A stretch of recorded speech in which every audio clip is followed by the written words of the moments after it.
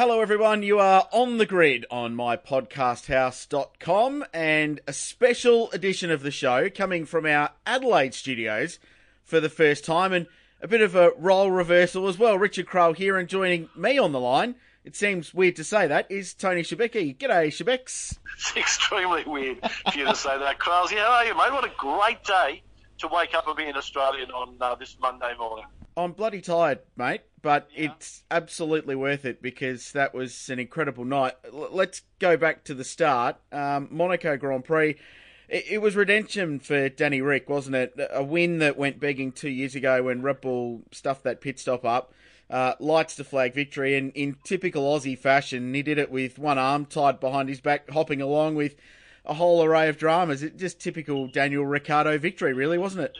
Yeah, it certainly was, Richard. Well, did we not get flashbacks back to 2 years ago when what looked to be a successful Monaco for Daniel Riccardo was absolutely taken away from him when his team messed it up for him? And once again, it looked like it was going to happen again. I love the comment that he made after the race where he said, I closed my eyes and nearly cried for the fact that I thought I was going to have another one taken away from me. And to lose 25% of your power in your engine and then go on to win, but let's not just say win, still win by 7 seconds from Sebastian Vettel. It was an amazing drive by Daniel Ricciardo. And nearly, if you're going to put Daniel Ricciardo's best drives ever, where does it go? Top 2, top 3? Oh, I think so. Has to, surely, just on the basis that alone that it's the Monaco Grand Prix. Yeah, correct, and everything that goes about. I tell you what was nice to see, and I'm sure you've seen all the comments since the actual race, but for Dr. Helmut Marko to actually make the comment after the race that he believed Daniel Ricciardo was the only person who could win that race with the dramas that he had is a massive flip for Dan, isn't it? And the fact that, finally, I don't think Helmut Marko ever said anything nice about Mark Webber, and I don't think he's actually really said anything much nice about Daniel Ricciardo up until this point. Yeah, correct. Does it take your media hat off for a minute and put your Australian flag hat on? Does it make it sweeter that Verstappen crashed in qualifying and started from the back of the field?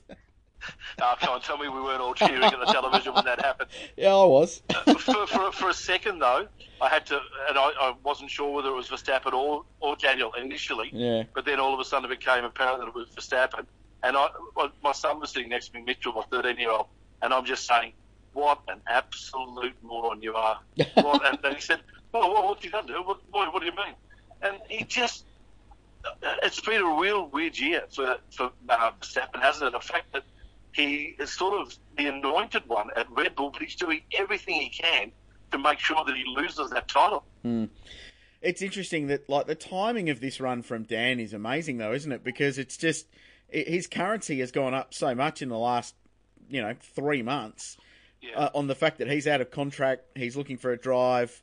There's talk of maybe Mercedes or even Ferrari, and the more he does stuff like what he did last night, it just adds another zero to the end of his forthcoming paycheck, really, doesn't it?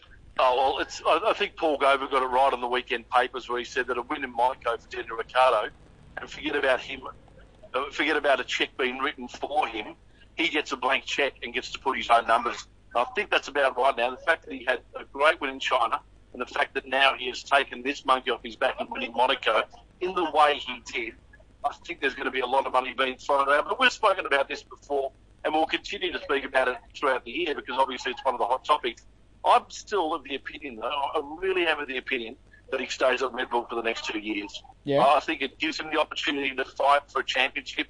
I don't think he gets that equal opportunity at Mercedes under Lewis Hamilton, or with Lewis Hamilton, I should say, or that same opportunity with Sebastian Vettel at Ferrari. I think staying at Red Bull, status quo, you get to fight for a championship. As long as Red Bull can improve their game, they seem to have in 2018. They seem to have definitely picked up, and who knows what they can do with the Honda engine in those Red Bull cars next year. They don't seem to be too bad at Toro Rosso this year. Yeah, I agree. One of the interesting comments, and I watched the pre-race show on Fox Sports and Martin Brundle's grid walk, and I think the person, and I found this ironic, that summed up Formula One for me this year better than anyone has all year was none other than Hugh Grant, the actor. Now, stay with me on this because I'll explain why. But he said, it's got its sparkle back. And he said it's just, after the engine change, and he actually talked about the change of engine regs, which blew me away for Hugh Grant, but it's got its sparkle back, and I think a lot of it is the fact that there's now, it seems to be 3 legitimately competitive teams at almost every racetrack. The Red Bulls are probably still 0.3 or 0.4 off in raw speed, but they're making up for that on circuits where it doesn't matter so much, like a Monaco, or with great drives like what Dan's done. But it just feels this year, to me, better than the last couple, that there's now this intense fight, Hamilton, Vettel, Riccardo, and then the teammates in there as well, that it's just building to something really special. Yeah, no, you're absolutely right, mate. And once again, I was a little bit of a doubter, especially after the last Grand Prix, that I thought, oh, hang on, this is just going to go the way we've seen it before for the remainder of the year. Everything just seemed to be going wrong. But once again, we'll put their hand up and say, hang on, we're still contenders. Ferrari remain up there while Vettel's still getting podiums on a very regular basis. Ricciardo now goes third into the Drivers' Championship, which is an amazing jump. And what's even more surprising is that he has double the amount of points to his teammate. Yeah, exactly right. And that's a lot of that's down to the errors that Max has made, or the combined errors like Baku when they took each other out. Which is really interesting, and that goes back to that point of the currency of Ricciardo going up because of, in the end you judged on where you finish in the World Championship, so pretty impressive stuff. But to answer your question, all we want is competition. That's all we want out of motor racing. We've seen it so much here in Australia this year. Supercars, we're getting some great competition up the front. Or we see the categories that we call in Carrera Cup and the like GT3 Cup Challenge for Porsche. The competition that we're getting there is just amazing. And as a race fan, take the fact that we work in the industry, but we're also fans of the actual sport, we walk out of a circuit on a Sunday thinking, how bloody good was that? Yeah. How good? And that's all I want to do. I want to sit down in front of my television on a Sunday night, an hour later than what I normally have to nowadays, which makes it even harder again. But that's another story. Mate, in the last couple of years, and you know this because I've told you this before, I've watched the first 5 or 6 laps, and then I've just gone to bed because I know exactly what's going to happen. And invariably I'll wake up the next morning, and that is what's happened. And every now and then you get a surprise, and something has happened that you weren't expecting. Thank God I taped it. You go back and watch it then. But it hasn't excited me. It is exciting me this year. It really is. So by 12:30 a.m. on Sunday night, we'd seen or Monday morning as it was, we'd seen Daniel Riccardo win the Monaco Grand Prix. Earlier on that evening, Matt Hall won a round of the Red Bull Air Race, so Australia was kicking along very, very nicely. And then at 2:19 a.m. Australian Eastern Standard Time, the 102nd running of the Indianapolis 500 commenced. And as you know, Schibeci, that's my pick of the bunch. If I had to pick either one of those 2 races to watch or to go to, it'd be Indy every time.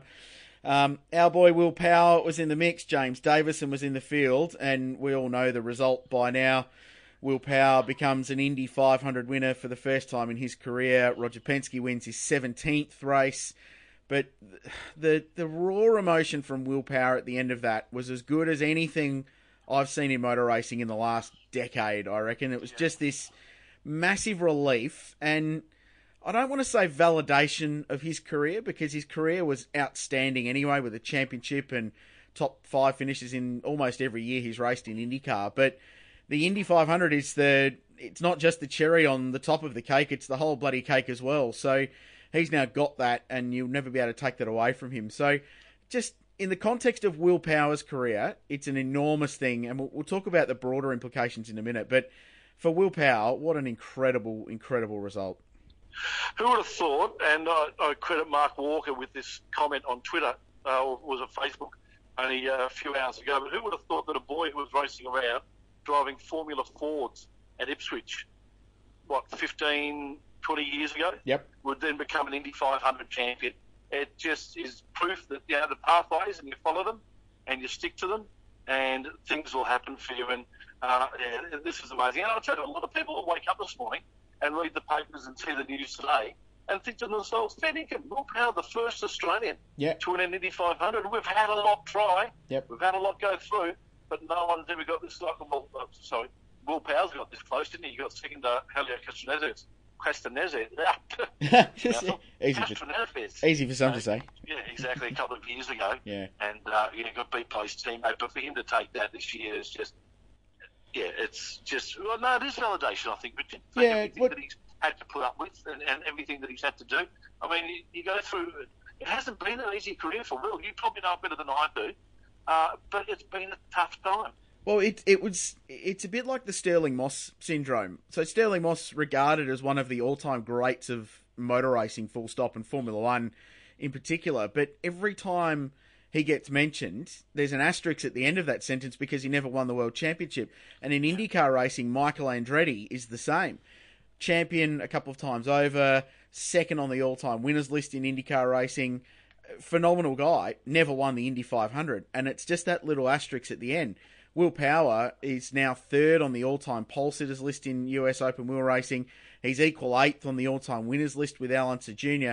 He would have left the sport with a remarkable legacy regardless, but especially being a Penske driver, had he not won the 500, there just would have been, in the eyes of those that love to judge and love to validate a career, I suppose, there would have been that asterisk without a 500 win. So it just emphasises all of everything that Will's built in his time there. The pole positions, the incredible qualifying laps, the searing race pace, the bad luck, the crash, the broken back that Roger Penske stuck through him, ultimately gave him the full-time drive. And then, runner-up 3 times in that championship before he won it. 3 times. And then ultimately went on to win the IndyCar Series. And now he's a 500 winner. It's now an unbelievable career.